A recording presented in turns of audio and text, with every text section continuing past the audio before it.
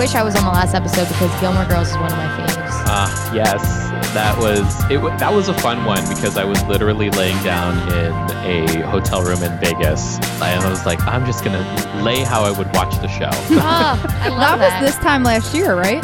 It was right around now. That was this time. Oh, happy right 1 year anniversary, Joe, to me and you. We are just crushing it. I think that was the first of all the shows where we covered it and I hadn't seen it before. And I was like, okay, I'm convinced I'm going to watch this show. Yeah. I'm going to tell you, I had differing opinions from Julie. She says Suki is annoying, and I said, you better stop when I was listening to it as just a mere human who was not a podcast host at that time. I was like, my God. And then I shortly after joined the podcast when the Gilmore Girls episode aired, and I was like, I would have had so much to say, of course. I still haven't watched Gilmore Girls. It's so good. I will say that particular episode, as much as I do love Suki, that is a very annoying Suki episode. I guess. She has my favorite joke of the whole episode, though, where she's like, I'm angry and I'm sad. I'm smad. Like, that's the best joke of the whole episode. Gilmore Girls is one of those things where you said it best, you call it a warm blanket or something like that on the podcast. It really is. And like, that's one of the shows where when I'm watching it, I'm just calm and zen. And like you said, laying and watching and calm. Like there isn't anything that would ever make me I'm crying because some of the things are sad or whatever. I feel like it was a warm blanket for the first like 5 seasons and then 6 and 7 is just like too much cliche drama where I'm just like, there's like 10 episodes where Rory and Lorelai just aren't speaking to each other, and it's frustrating. Awful. That's very frustrating. I'm talking about like OG Gilmore Girls. Yeah. Seasons like 1 through 4, I feel like if I ever need to just like have background noise, it's perfect. See, I push back on that. I'm seasons 4 through 6, like to the end of 6 too, because I like when she goes to Yale. I don't really care for I don't care for season 1. And season 2 is fine. Season 3 I can watch all the way through because it sets up season 4. But yeah, I do like the Yale stuff. But I mean, too. That's just me.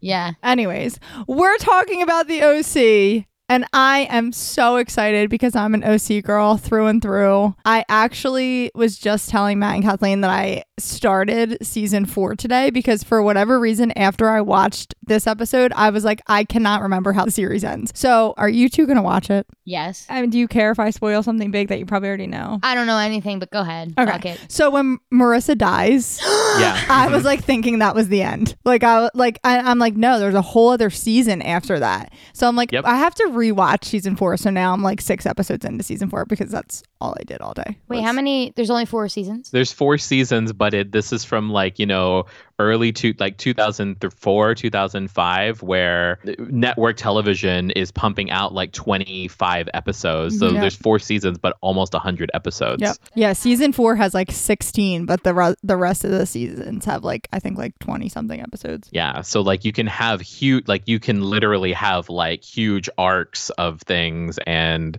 with these characters, and like it only happens within like 1 season, which is supposed to be like 1 academic year because it starts with the end of summer and then goes into like the beginning of the next summer as the episode plays out. For me, never have being seen. There you go. No, that wasn't it either. I've never seen this show. It felt so familiar to me. Like I don't know. It's a mix of One Tree Hill and Laguna Beach. It felt so familiar, and I immediately was like, I'm obsessed with this. It's great. I don't know how I have never seen it. I'm shocked that you haven't seen it either. So 'tis the season, bitches. We're talking about season 1, episode 13, the best Chrismukkah ever, with Joe. Joe's back. He's back. And Joe said he was going to do this episode on the Gilmore Girls episode. He's like, I want to come back when we can do a Chrismukkah episode. And I'm glad that you stuck to your word. I was a prophet. This show is great. It's very dramatic, but again, we have to remember when it was out. So watching it now, I'm like, oh my God, so dramatic. Like every Marissa scene is so dramatic. It's so bad. It's so bad. I hate her. I hate Marissa. Hate her. Wait, I have so many questions. So one being, do we always hate Marissa? Joe, you can answer that first because it came out really hot hating Marissa. That's true. Because you're a fan and that surprises me, but it also doesn't surprise me. I love Summer.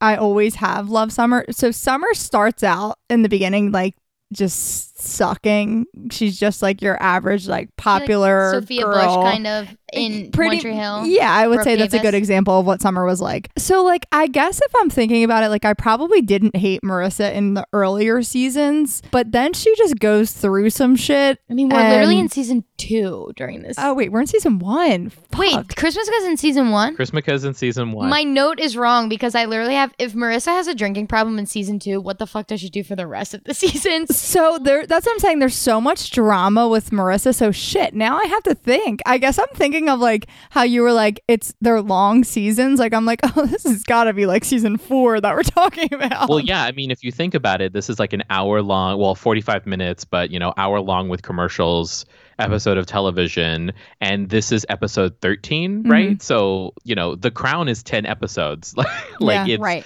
Where you're able to pack more in. I mean, I rewatched the OC this summer, like in this past summer in full because hashtag COVID.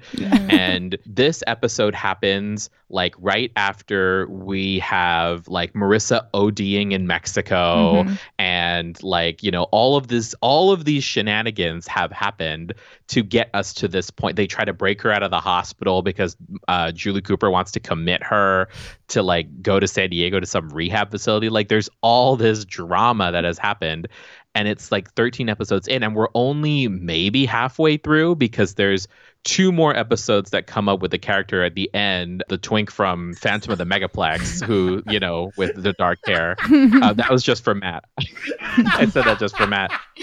And he loved it. So you have like Oliver at the end, right? So like and then there's 2 more episodes with Oliver where things get really intense with him before you even get to the new year, because one of those episodes, 3 more episodes with Oliver, but one of those episodes in the middle is like the new year, and that's like what 15 episodes into this 20-something episode season. Like we don't make television like this anymore unless it's an SVU or an NCIS.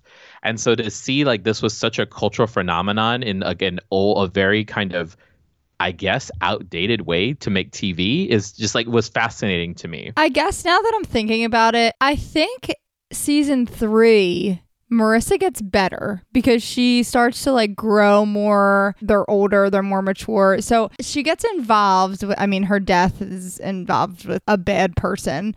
A hot person, but a bad person. And he like never wears a shirt. Never. Like, just never. Never. And he's like hardcore in season 4 because that's, I'm watching season 4. I really should rewatch the series before I answer your question on if I hate Marissa or not, because I think I'm mixing up time frames, just like I said, because I was thinking that this was like season 3 and it's actually season 1. So I think I need to rewatch. But my answer to that question, Kathleen, is upon a rewatch, having not watched it in maybe like 7 years prior to that this summer, I do hate Marissa. Okay. Because it's such like dumb girl shit. Like it's just, it's pink stupid girls, but in a person, that's 100%. And like, yeah, we get it. You have like, you have all these issues or whatever, but like the way you rebel against that is to like, experiment with bisexuality and like, fuck the pool boy. Like it's really nothing. Summer I didn't like, but Summer gets better. End of season 3 into season 4, Summer is my favorite character because she's the only person I feel that has a very specific and defined arc in her development. You mean girl-wise or all of the characters? Of all the characters. And that includes Ryan, because end of season 1, Ryan, like it literally is the parallel episode to episode 1. He like goes away from the OC and then of course he comes back, but like if the OC didn't get picked up for a second season, that first season is like the best because the way it ends is the way it started. And so he has some regressions, and then Seth also has his regressions as well, but like the only person I feel that has like any true growth besides Kirsten is Summer. Yeah. And I hate to say that because I don't really like Rachel Bilson is exactly what you said. She's like Mila Kunis and Sophia Bush mixed together. I think you said on the last episode you hate her. Oh, Summer? Yeah. No, you don't like Rachel Bilson. Oh, yeah, I don't like Rachel Bilson. How come? Why? Let's talk about it. Because she took my man. She took Hayden Christensen. And then I think they broke up, but they were together when they made Jumper. Okay, so there's no actual reasons to hate Rachel Bilson because I really like her. No. Okay, cool. No, I love Rachel Bilson. Like again, it's like very pink, stupid girls. The reason why I don't like her. Joe, did you watch Heart of Dixie? No, and I'm afraid to watch it because I'm probably going to get sucked in. It's really cute. I know. I watched 2 seasons. I never finished it. Yeah, me neither. It was years ago, but man, is it cute. Yeah, it's really super cute. Okay. I've decided after one episode that Seth Cohen is my dream guy. Love Seth Cohen. So in any normal situation, Kathleen would pick Seth Cohen and I would pick Ryan. Yeah. That's just how we go. Yep. Like if you think about if you listen to our Jane the Virgin, like I was Raph, she was Michael, but I am so in on Seth Cohen. Yeah. I texted our group chat today and said this is so out of character, but I would date Seth Cohen in a heartbeat. But you get to see like a shitty Seth Cohen in this episode. Great for him. But it's in the moments where he's so hype for Chrismukkah. It's in those like dorky trying to get Ryan into it, like talking to his parents so quick with these dumb jokes, and I was like, whoa, I'm feeling something in my heart.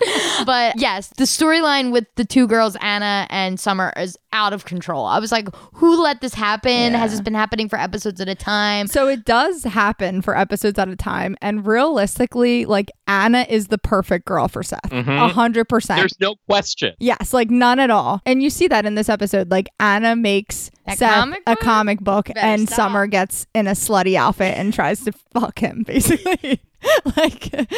So any normal world he would be with Anna and that would be it. And he is with Anna at some point in the series, right? In the next episode, he gets with Anna.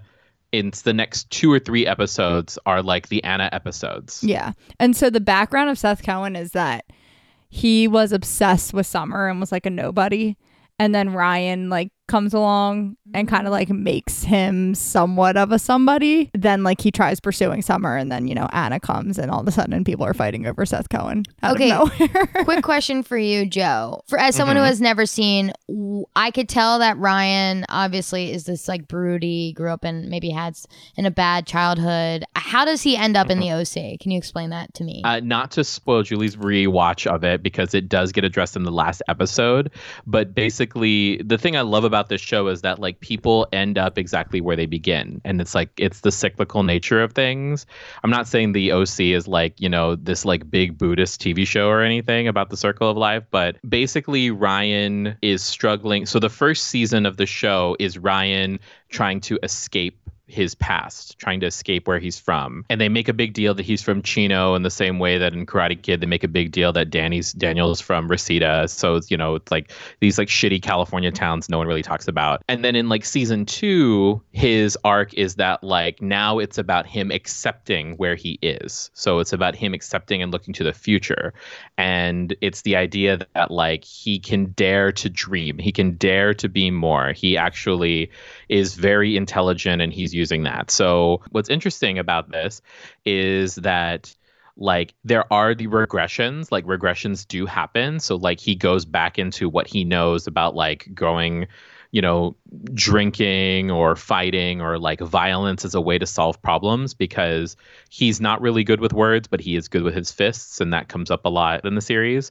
But like the overall arc is that it kind of in the way that like, so the whole premise of the OC is that like Sandy Cohen is a public defender whose client Ryan that he meets like basically gets kicked out of his house after his first day in juvie, and he takes him in and then he just like adopts him basically. Like now he's living in this rich people's pool house because he had nowhere to go. And it's kind of hinted at, and you kind of see like, like my Christmas and my Christmas at my house was like my mom getting drunk and me getting beat up. And I'm like, okay, well, so what ends up happening with him is that like he ends up finding ways to kind of like address and answer for his past that like create like good, like he's closed the door on it and he's able to move forward and deal with like his newfound privilege. I'm glad this is a season 1 episode now, because he's still, while they're talking about the traditions of the Cohen house, he's still obviously like not used to it. He has no idea how to act. He doesn't want to take because he's used to not, like, he doesn't want to overstep. Whatever it is, it makes so much more sense knowing it's a season 1 episode. I was going to say, I got very, like, Jesse from Gilmore Girl vibes 100%. From him. Yes, very much so. But, like, if we had to compare the two, I probably would take Ryan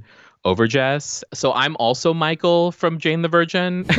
Love that about you. And when I initially watched this show, so the whole reason why I got into the OC in the first place is because I did watch it live, and then I stopped watching after season 3. Like middle of season 3. And then I picked it up again because I had, like, my friend gifted me the DVDs, like, of all the seasons. And I picked it up because I was using it. I had just had my heart broken by somebody, and it was a friend who I was, like, really in love with. And then he, like, friend broke up with me.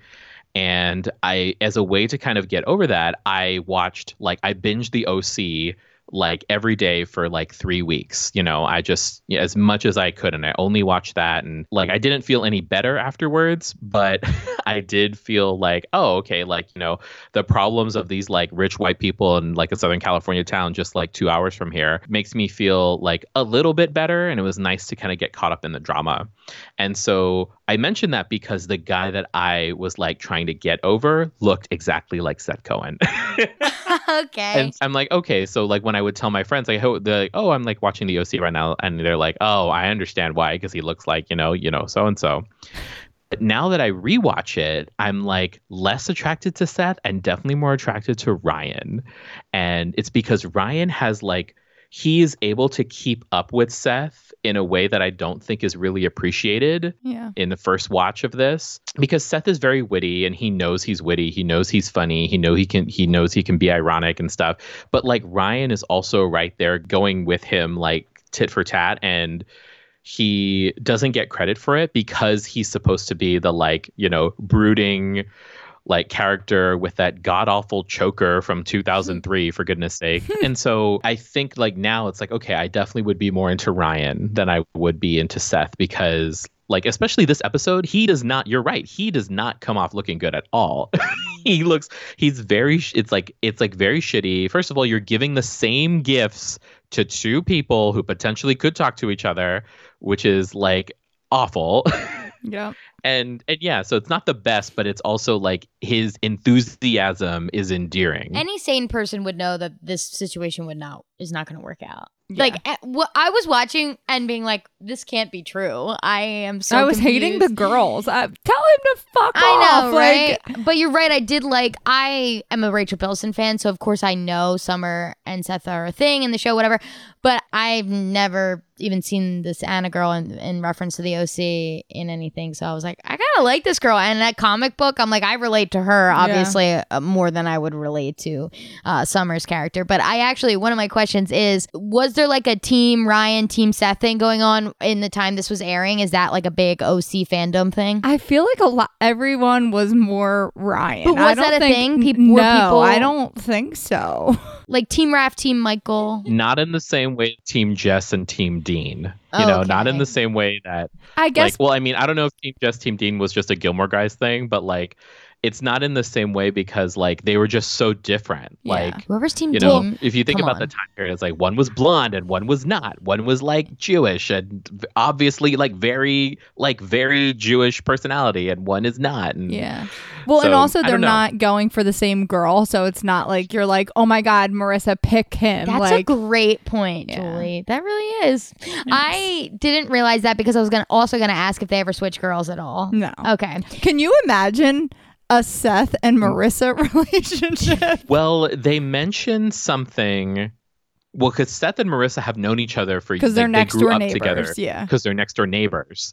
So it very well could have happened, but no, I can't picture it because it's just like it's so absurd. I just can't picture it. See, I like to think that the more opposite. I love, which team are you on? Because I think it shows something about yourself. Yeah. Like it is classic. Julie is Team Raph and I'm Team Michael. It just makes sense. And it would make sense, like you said, that you would be Team Ryan and I would be Team Seth, but you're not. And then Jess and Dean, I would say more, I don't listen to Gilmore Guys. I only listen to maybe like the first 5 or 6 episodes and like random ones when they had like Scott Patterson on or whatever his name is. I would think it would be more Jess and Logan, not Jess and Dean. Dean, come on, you better stop. I know, no one likes Dean. But anyway, I could talk about this episode. For me, never seeing this, I'm obsessed with this episode. It's amazing. It's a great Christmas episode. It's a Christmas episode. So there's multiple Chrismukkah episodes. I want to say there's at least 2 or 3. It might be every season. Yeah, there's one every season. I just feel like you have to watch them when December comes. Like it's like just any type of show. Like I get so mad when I'm watching a show. And like I'm catching up on a show that like it's been off TV for like 6 years and I'm finally giving it a shot and I'm watching it in like July and like a Christmas episode comes on and I'm like, fuck, I wish I was watching this like while it was on when it probably came out in December and there's a reason for like a Christmas episode. Like I said, I'm rewatching season 4 right now and I just got past their Thanksgiving episode and I'm like, perfect time. Perfect. Yeah. It's the episode where Summer invites all the homeless people over because she doesn't want to talk about what she's dealing with. Classic. It's so good. You'll also have the early appearance of Chris Pratt. Yes. Is in season 4. He goes to college with Summer and they are like huge into like saving the environment and that's like kind of where you see the growth of Summer of like season 1 through 3. It's like going to the mall, shopping, like buying shoes. Like Seth brings her like Valley Girls DVD and she's like, I don't enjoy this anymore. And it's like, yes, Summer, yes. I'm not that girl anymore, Seth. Oh, nice. But does that mean that I'm not your girl anymore? Like that's the whole premise of season 4 with the two of them, basically. That's what I'm saying. I blacked out season 4. I cannot remember anything. So you're gonna love this, but like in rewatching it, in the beginning, I was like, I hate Julie Cooper. That actress has the perfect like witch face for all of this. Rewatching it, I'm like, you know what? Julie Cooper's not that bad. She really is trying to be a good mother in the only way she knows how. She's a very pretty actress. But she has like that, because I can't stop seeing her as like the dominatrix from the first CSI, like from the original CSI, because she was a dominatrix and then she played like Amanda, the seductress deprogrammer in Nikita. I watch a lot of TV. That's okay. Somewhere someone's listening to this and they're like, oh my God, I forgot about that, Nikita. And so I have action for you two, and consequently also for Matt as well. So when you're thinking about like the 5 things in like a starter pack, like in a Julie, Kathleen, Matt starter pack, like what are you giving them? What are you giving that person? So you mean like what Seth gives them? Yeah. Okay. So like DVDs, CDs, like his, like this is a Seth Cohen starter pack. These are the 5 things that are like the basic foundational things that you need to like at least have heard, so that way you can understand a window into my soul, or like you're sharing that bit of your soul with somebody. So if you're thinking about that in terms of like giving it to a potential significant other, or even like just someone that you really want to be like a close friend to, what are those things? That is an amazing question. It is. I'm gonna think about that for the rest of my life. I know. I can't even think like. See, mine, I am you, where I watch TV is my personality. Like, I think, would you agree with that, Julie? Yes. That like, but I have.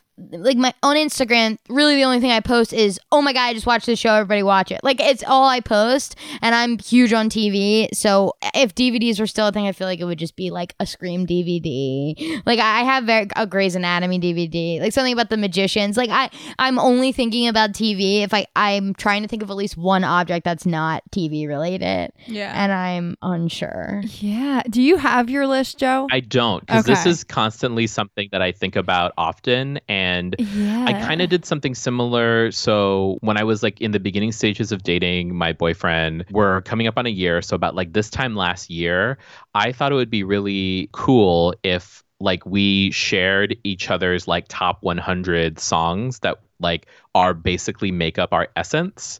Like this is, and I said like, these are the songs that like I will never skip. I will always listen to if it comes up on shuffle, or these are songs that speak to a very specific part of me or make me feel something, like these 100 songs. And so I shared that playlist with him. He shared his with mine. And I feel like that was something like I got a look into his soul in a way that I didn't think that I would be able to.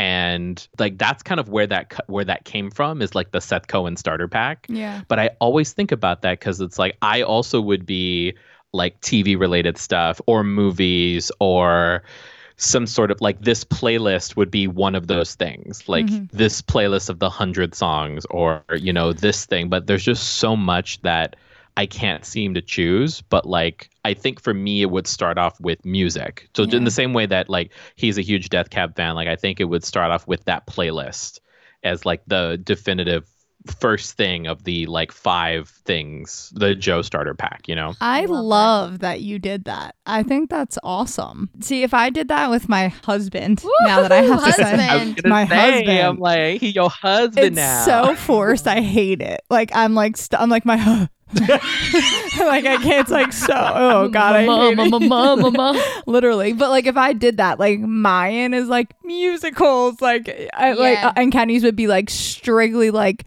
rap, and he loves like old school rock. So like I guess I've been with him for so long that like now it's like I know what would be on his, and I'm sure he would know what's on mine just because of how much I like sing obnoxiously around our house, like Mamma Mia songs. I think my top 100 would concern somebody. Like I think they would look at this top 100 and be like, "There's a lot of sad shit on here." Yeah, what is wrong with you? Are you doing duets by yourself? Like, what is? Boy, am I? No, I am too. I ain't judging you. I also think mine would be really concerning for people because it would be like everything from musicals, but like some of the really sad, like, because I have a lot of breakup songs. I was listening to it, and when I realized that I was giving this to somebody I was like dating, I was like, don't be afraid of the fact that there's a lot of breakup songs on here. It's just that, like, you know, when you identify as like a sad gay boy spelled BOI, like, you know, you like really like this like Robin's Dancing on My Own like is very much like how I feel on most days. And something about a breakup song, like you could be the happiest person in the world and belting a breakup song feels so good. Like the other day I was by myself getting ready and I was blasting You Ought to Know, like doing my makeup, like literally doing my makeup in a sports bra and shorts, and like going all out in the mirror, like putting on my foundation, like lip singing, looking at myself. Like it was a vibe, and you would thought that I was going through a hardcore fucking breakup. Yeah, it's crazy because I recently went through one in like April timeframe, and it's crazy how songs that are breakup songs in nature, when you listen to when you're happy and in a relationship, you love them. They're sad and they make you sad, but you listen to that same fucking song after the breakup, it is a completely different game. It's like, holy shit. So I went through the ones where sad songs, like I couldn't listen to them, and then I got over it. But then there was ones like I told Joy that You Ought to Know was like my fucking fuck you breakup song, where I tried to just channel that more instead of the like good. But we had a text conversation one time during my breakup that we were sending each other songs, and I sent you that Crazier Thing song, and you were like, sis. Yeah, I was like, Kathleen, no, put the phone down. But at my bachelorette party, me and Kathleen, we performed a lot of songs. We performed You Ought to Know, and I had my heart broken too, okay? Like we were both in mourning. And Angel Eyes, that was our other good one. Angel Eyes, Mamma Mia, don't even start. Since You've Been Gone, right? Like, I mean, Behind These Hazel Eyes. I mean, my eyes are hazel. My God. Behind These Hazel Eyes, yes. Matt, I want to know your starter pack, but I have a guess that your Jim Henson book is included. No. That's shocking. So this was so I think this is shocking because like the Muppets almost made it on this list, and then I was like, if I'm giving someone a starter pack, it's got to be like 5 things where there is a singular memory that is tied to that thing. So like the Muppets is like so all encompassing for me that it's like, oh, I've loved it since I was a kid and I've like loved it my whole life. But these are like ones where it's like, no, there's like a story tied to like my love of these things. So my 5 things would have been the Scrubs Season 1 DVD. It would have been the movie Harold and Maude. It would be the Garden State soundtrack. It would be the Avett Brothers' I and Lovin' You. And it would be Chuck Klosterman's book, Sex, Drugs, and Cocoa Puffs, A Pop Culture Manifesto. I don't even know how you did that so fast. It's like you've been thinking about this your whole life. Well, pretty much. You have to remember that like I spend a lot of time thinking in lists. Yeah. So it was like very much like, okay, obviously they have to watch Scrubs because I feel like no other show speaks to like who I am as a person than Scrubs. And then Harold and Maude is like, that is like my relationship litmus test movie. Like it's not, it doesn't fall into like the usual category of like, oh, Matt loves horror movies, he loves Christmas movies. But like Harold and Maude is like, if you watch this movie and you don't feel the same powerful surge of like living your life to the absolute fullest that I feel every single time that I think about that movie, then like there's going to be like our concepts of like what makes the world worth living are so dramatically different. Mm-hmm. Yeah. And then the Garden State soundtrack was like the breakup soundtrack of my entire life. And then the Avett brothers, like Avett. I know, I'm so bad at saying their name. The Avett brothers, I mean, I love their whole discography, but like that album, I have like a very distinct memory of putting the CD in my car for the first time and driving somewhere and like literally sitting in the parking lot until the album was done, because I was like, I can't stop this. This is incredible. And then Sex, Drugs, and Cocoa Puffs is like, I've probably read that book like 70 times. Like it's how I write. Everything that I write is inspired by that. Okay, wait. So, I mean, back to the OC. For Julie Cooper, I was like, whoa, Marissa's mom is banging Seth's grandpa? Yeah. I was like, or married to. And I was like, but you don't like get introduced to that until the middle of the episode. And I was like trying to catch up. First of all, I wasn't even sure that was Marissa's mom because of the way she was treating her until she was like yelling at the dad, being like, it always happens when she's with you. And I'm like, God, Julie's such a bitch. Yeah. Yeah, I am a bitch. Jimmy sucks in the beginning, the very beginning. Dad? Yeah, but he grows on me. I think he's hot. I think he's hot too. And I always just think of the episode of Friends, multiple episodes of Friends, where Rachel is like obsessed with him. Yep. Yeah. Because, that's just what I think of when I see him. But he grows on me. Jimmy Cooper is hot dad. Yes. He's hotter than Sandy Cohen. Yes. Hands down. Yes. 100%. Although it is nice seeing Peter Gallagher in this role, because did you watch Zoe's Extraordinary Playlist? Yes. Yeah. So it's nice to see him like actually being able to like being a part. I mean, he was like the biggest part of Zoe's Extraordinary Playlist, but it's nice to see him like up and about. And this show was supposed to be like, this is the starring Peter Gallagher show. Like that was how it was billed. He's top billed in this, and I'm like, was he that big of a star in the like late 90s, early 2000s that like this is like his career making move, but like before we get introduced to the core four, high school kids. And I just thought that was so strange because like who still has a career? Peter Gallagher, Adam Brody still has a career. Very much Ben McKenzie, who plays Ryan, has a career. Rachel Bilson, to a certain extent, has a career. He plays Batman in Gotham. Jim Gordon, he plays the commissioner. Yeah. Not Batman. Yes, correct. I'm glad you said that, because like I've never watched the OC in my life beyond this episode.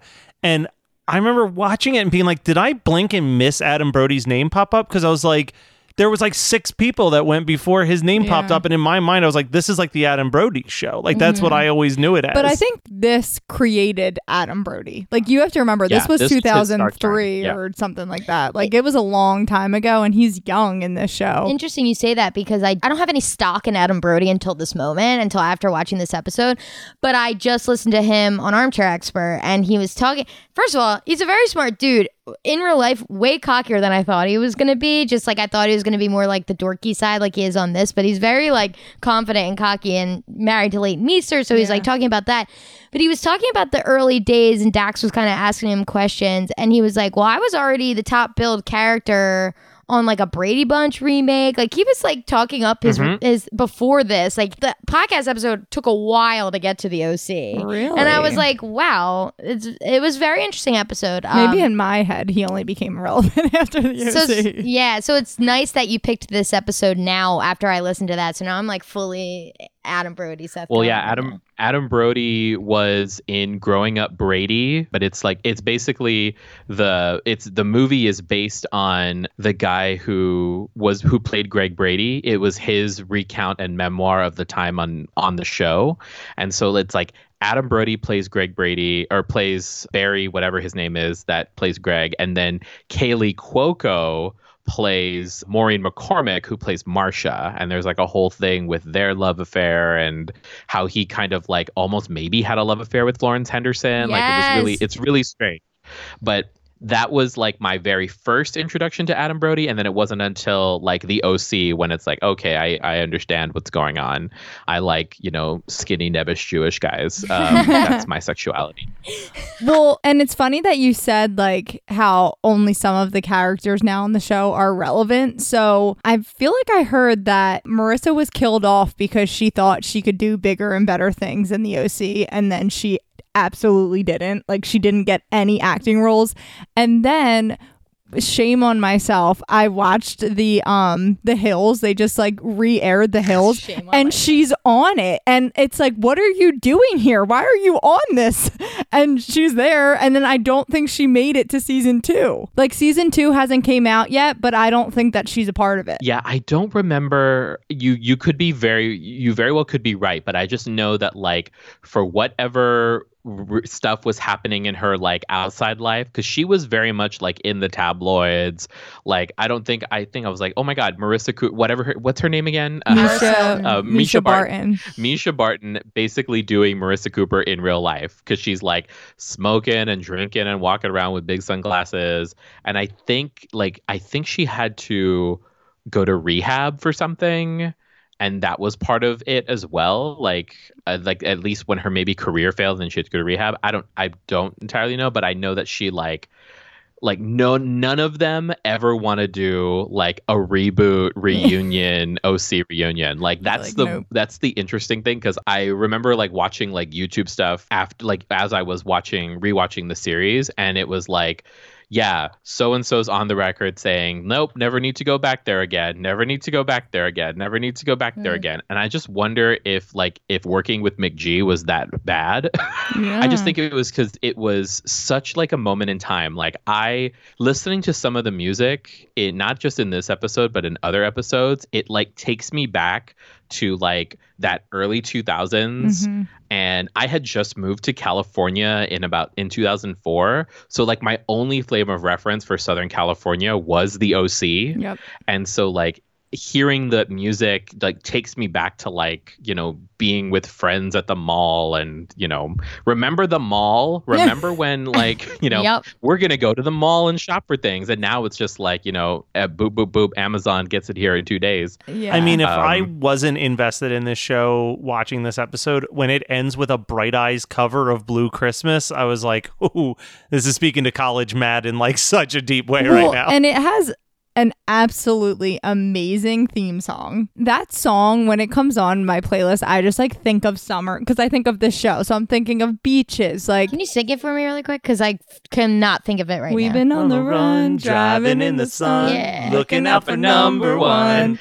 California, here we go. Like, it's so the piano in the beginning, like, oh my god. Oh yeah, it's giving me. I know, and I get the same way with One Tree Hill, like the part that it comes in where it's like the slow part of like, I don't want to be. Yeah, like, no, but in the beginning he's like dribbling the basketball, and it's slow, and I'm just like, oh my god, it takes me back to a time. Do either of you know Jason Schwartzman? Oh yeah. Mm-hmm. I was like, I know Joe knows. Jason Schwartzman is like this very famous independent actor. He's in like every Wes Anderson movie. But before he was an actor, he was the drummer and piano player in Phantom Planet. Jason Schwartzman's mother is Talia Shire, who is the sister of Nicolas Cage. I hate Nicolas Cage. I had a Nicolas Cage poster on my wall in college. I hate him. Kenny made me watch that movie. National Treasure. No, the one where he's on the plane going home. Oh, Con Air? Yeah. You hate Con Air? No, I don't hate Con Air. I hate Nicolas Cage. That's insane. I love the National Treasure movies so much. I would watch 800 of them. It is like a family thing that me, Jimmy, and my dad go, and we went and saw both, but every time it's on, we'll sit and watch it. And if for any National Treasure fans out there, we always say, like, who's the secret lie with? The secret lie with Charlotte. I knew you were my friend, Joe. Is National Treasure part of the Kathleen starter pack? It might pack? be, honestly. That speaks to a very specific part of me, I think. That really does. I love it. And it's like a family thing. So you got to have something where, like, if you had to break it down, you got to have something that speaks to your past and your childhood, how you are with your family, how you are with your friends, who you are now, and where you're going to go. Like, I just came up with that right now. God, but I feel like if you're that was poetry, by the way. it's like you have to have like that going forward. And so and it's just funny because it's like he just bundled it up and here you go. And for me, it's just like I don't know if that's how I would introduce someone to the 5 things that like make up my soul, my essence. Anyone watched 500 Days of Summer? Oh yeah. Yes. Mm-hmm. Think about that moment in 500 Days of Summer where the narrator's like, you know, Tom is like realizing that he has now entered a world that very few people have ever been to. Like in like by going to Summer's apartment, like and that's how I can tell you specifically when I've seen those moments in like every single person that I've ever been romantically involved with. The moment where I knew that I was bringing them into something that was very close to me, and the moment when I felt like they were bringing me into something very close with them. My God. And so like it's not just like, I don't think it's just like, here you go, Merry Christmas, and I gave it to another person too.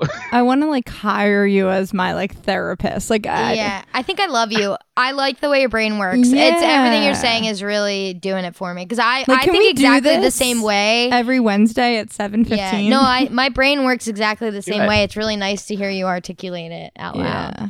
So this is not a plug, but so there's actually another reason that I watched the OC. So I rewatched it because I was cast in a kind of like experimental theater project done digitally because of the pandemic. And the artist that does it, he basically hired 10 artists from around the world who are like the quote unquote unofficial experts in one particular television show. And basically I would Zoom with people paid to like have this like one-to-one performance. So people would Zoom in with me and then they would tell me like a problem that they were having.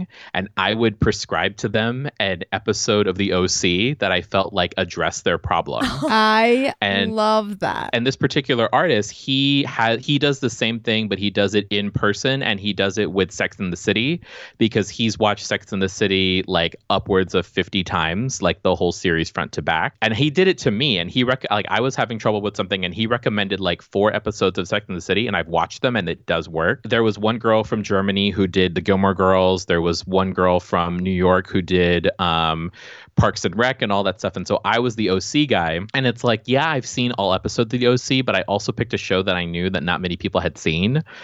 And like rewatching it and kind of diving deeper into it, like I was like, wow, this show really is like, it's such a specific time period, but there's definitely things that are applicable to today. And the people came in with heavy questions because this was July. So like it was right after all the stuff with the Black Lives Matter movement. Like we're in the height of COVID and people were just like bringing in their COVID stuff, bringing in all of their problems about it. And I'm like, I don't know how like Marissa taking the car, I don't know how like, Seth Cohen's like, witty humor and the problems of Ryan, I don't know how that's going to help you, but here it is. Yeah. And then, there was some people were very receptive and some people were like, I'm never watching this. Like, I'm like, okay, well, you paid the money, so I'm not. Yeah, I don't really give a shit. What I gave you. Did they know they were signing up for the OC when they got? No. Okay. Yeah, they were signing up for whatever came on. So like. There was one person that was like, oh my God, like if this was Star Trek, original Star Trek, I'd know that no problem. And I was like, oh, sorry, this is the OC. This is the opposite of Star Trek. Yeah. The complete opposite. Did you have to talk them through their issue or no, you literally just prescribed the episode? Couple minutes. I just asked more questions and whatever. I just pick the things. So like I had the full list of episodes for each season, and I literally wrote out what I thought those episodes dealt with. So I put like death and dying, and then all the episodes that dealt with death and dying. I picked up what are the top 10 most common problems of people, and then like after the first 5 like performances of this, I did 3 shows a day for like 2 weeks. And after the first 5 performances, I was like, shit, I need to pick out the COVID ones. So what are the ones that COVID? Well, this one deals with this and this one deals with never anything specifically about COVID, but about like how to adapt to, dramatic circumstances, know? So I'd be like, yes. And in this episode, someone dramatic dies and this is how the characters dealt with it and all that stuff. And wow. And then at the end, we sang the theme song. I love that. It's so weird to me. Like I catch myself doing this, that when I see like big events on TV shows, I'm like, no way this could happen with COVID. Like that's what I think now when I see, so like the dinner party of like this episode, like all those people at, it's not the Cooper's house, right? It's Caleb's Cal's house. Yeah, Cal's house. I'm like, it's couldn't happen. Caleb's mansion. Yeah, I'm like, couldn't happen. COVID. Yeah. I was watching the current season of The Crown, and Princess Margaret was coughing, and I was like, oh shit, she's got COVID. Yeah. And I'm like, no, Joe, this is happening in the 80s, and she smokes a lot. So. Yeah, like, isn't it crazy that that's what you like think of now? Like, it's like, that couldn't happen. Like, The Crown is so good, isn't it? I love this season. I'm only a few episodes in because I'm trying to savor it and not just binge it all at once. I almost binged all of it in one day on Sunday, but I've been behaving. I'm definitely taking my time. My favorite season so far, even with these episodes, my favorite season still the previous season 3.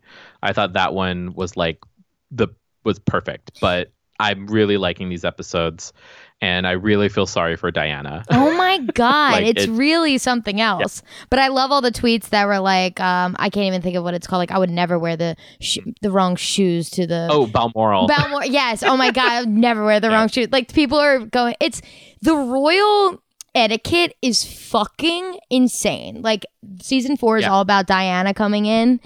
And I've never watched that show. Okay, but you know Princess Diana and all that. Oh my God. And she's just like, they're trying to learn all the like, it's insane. It's so stupid. It's honestly stupid, but I love it so much. The royal family like come out with something saying they were pissed about the most recent season? Probably. I'm surprised that they haven't released statements every year talking about how weird this is. But also secretly, part of me wants to believe that like maybe they send her the scripts, the queen, they like send it to her, and then she just kind of like signs off on it or like doesn't say anything and she's okay with it. Wow. I might have to I'm trying to catch up on... This is now a Crown recap. Yeah. I'm trying to catch up on Grey's, and then I paused Grey's to watch season 4 of the OC, and then Summer's going back to school and her dad takes her and he says that he's going to get another job at Seattle Grace.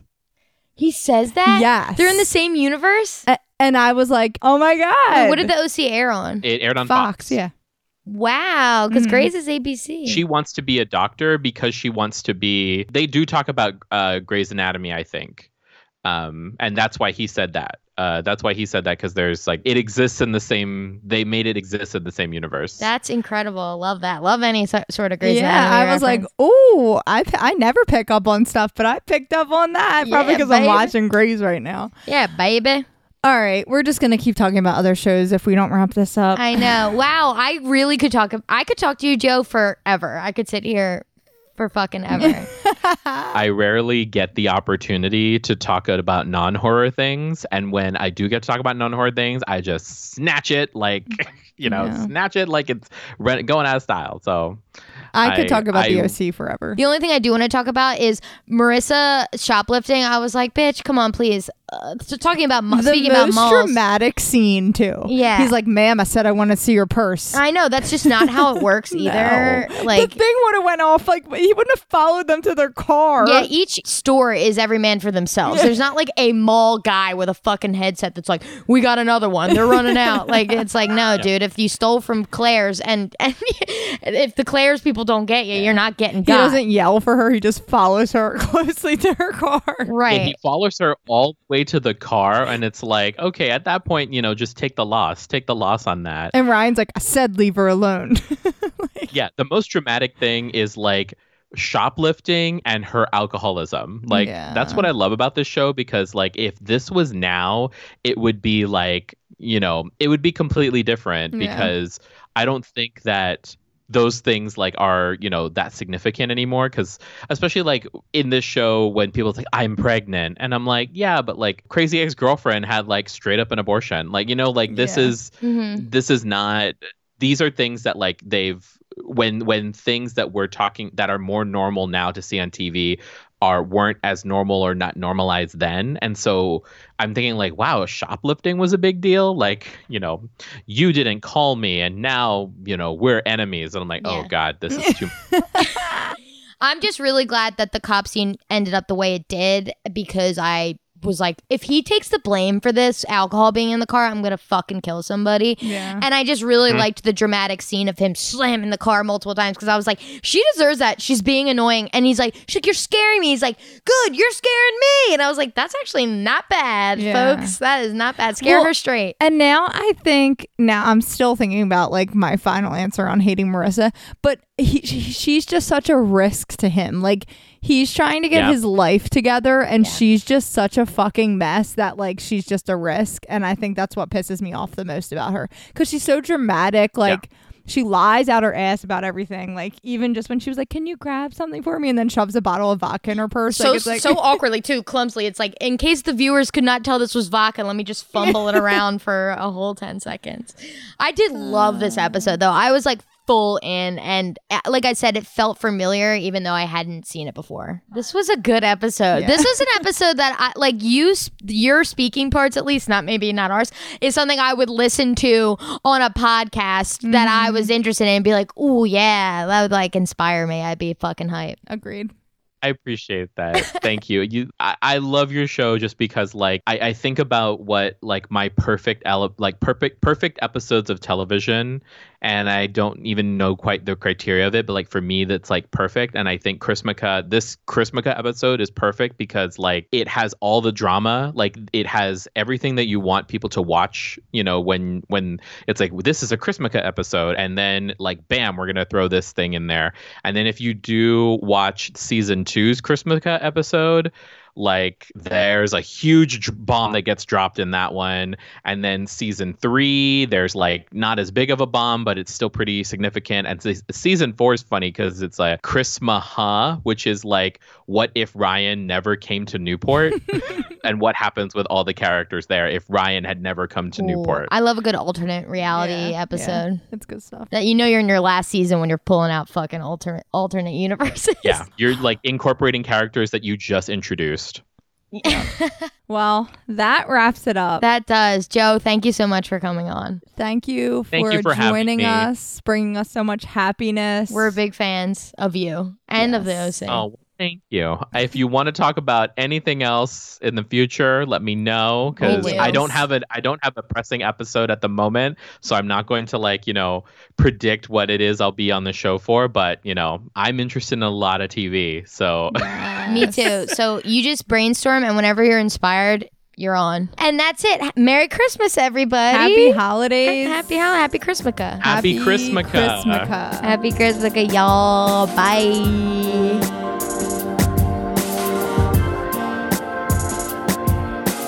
This has been My Favorite Episode Of. My Favorite Episode Of is produced by Matt Kelly as part of the Geekscape Network and hosted by Julie and Kathleen. Check out our show notes for all of our socials and email us at myfavoriteepisodepodcast@gmail.com. Rate, review, and subscribe to us on your favorite podcasting apps, and we'll be back next week with another episode of My Favorite Episode Of.